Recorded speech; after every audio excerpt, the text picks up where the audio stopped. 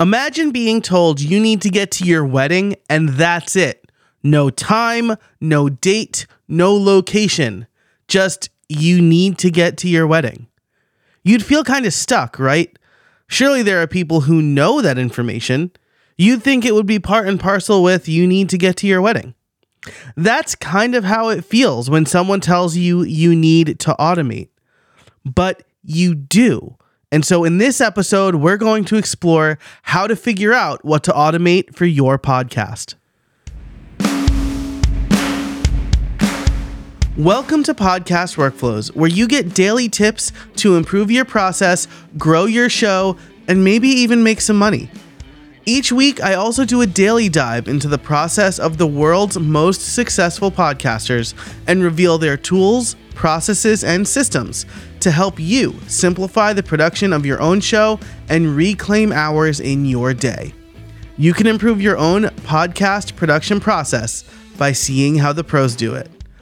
I'm your host, Joe Casabona, and today we're going to figure out how to determine what to automate. So what should you automate? How should you automate?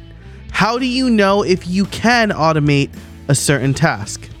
Well, there are a number of questions you can ask yourself to figure out what you don't have to do, but there are also categories of tasks to help you figure out if a task is worth automating. So let's go through those first. Here are the tasks that you should automate. Common, easily repeatable tasks. Infrequent tasks that have a high level of effort to do. Tasks that require specific timing. And tasks that you can't forget to do. Running through each of these common, easily repeatable tasks would be things that you have to do so often it's worth your time to set up the automation so you no longer have to do them manually. One example is emailing your newsletter when a new blog post or podcast episode comes out. This is something that most email service providers will allow you to do. The second type of task is infrequent, high level of effort. This is something where you don't do it very frequently, so it takes you a long time to set up. A perfect example of this for me is contract client work. I don't do a lot of that anymore, but there's still a process for me where I send the contract for signing, then invoice, then onboard. But I can use a tool like Make or Zapier to kick off these events. So when someone pays for the service, I send them a contract. Or when someone signs the contract, I send them an invoice. When the invoice is paid, I then send them some onboarding emails. These are things that are great to automate because once I kick an event off, it doesn't require me to do anything else.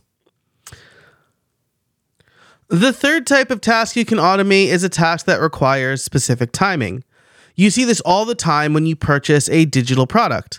Imagine paying $300 for a course or membership and then having to wait to gain access for the seller to give you access manually. But this doesn't just have to be for digital products. Tweet Hunter and Hypefury both have a tool where you can tell people to DM you for a free resource and they'll handle the DMing. This is great for when you don't have to watch your social media to send DMs. And number 4, things you can't forget. You want to automate these things. I like to call them the automatic bill pay tasks. Because if you miss paying a bill, then someone might shut off your water. So you definitely don't want to miss them. Maybe they don't happen very often though. For me, one of these tasks is to upload workshop recordings for my members. I promise them immediate access once a workshop is done. So I have a simple automation to upload the recordings from my computer to Vimeo. So there you have it, 4 types of tasks you should automate. And remember, automation doesn't have to be a big production. You can simply connect one thing to another. If you're doing things like automatic bill pay, you are already automating. That's it for this episode. Thanks so much for listening. I hope it gave you some ideas for automation. If you want to get access to all of my automations, you can join the Podcast Foundry over at podcastworkflows.com/join. You'll also get a bunch of bonus content for signing up. If you want to connect with me, you can do so on X, formerly Twitter, Threads, Instagram, or TikTok.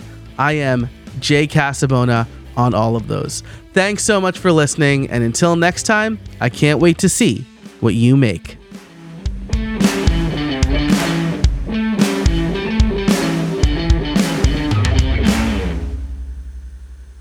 Hey, before you go, I want to tell you about a free resource I have called my podcast process templates.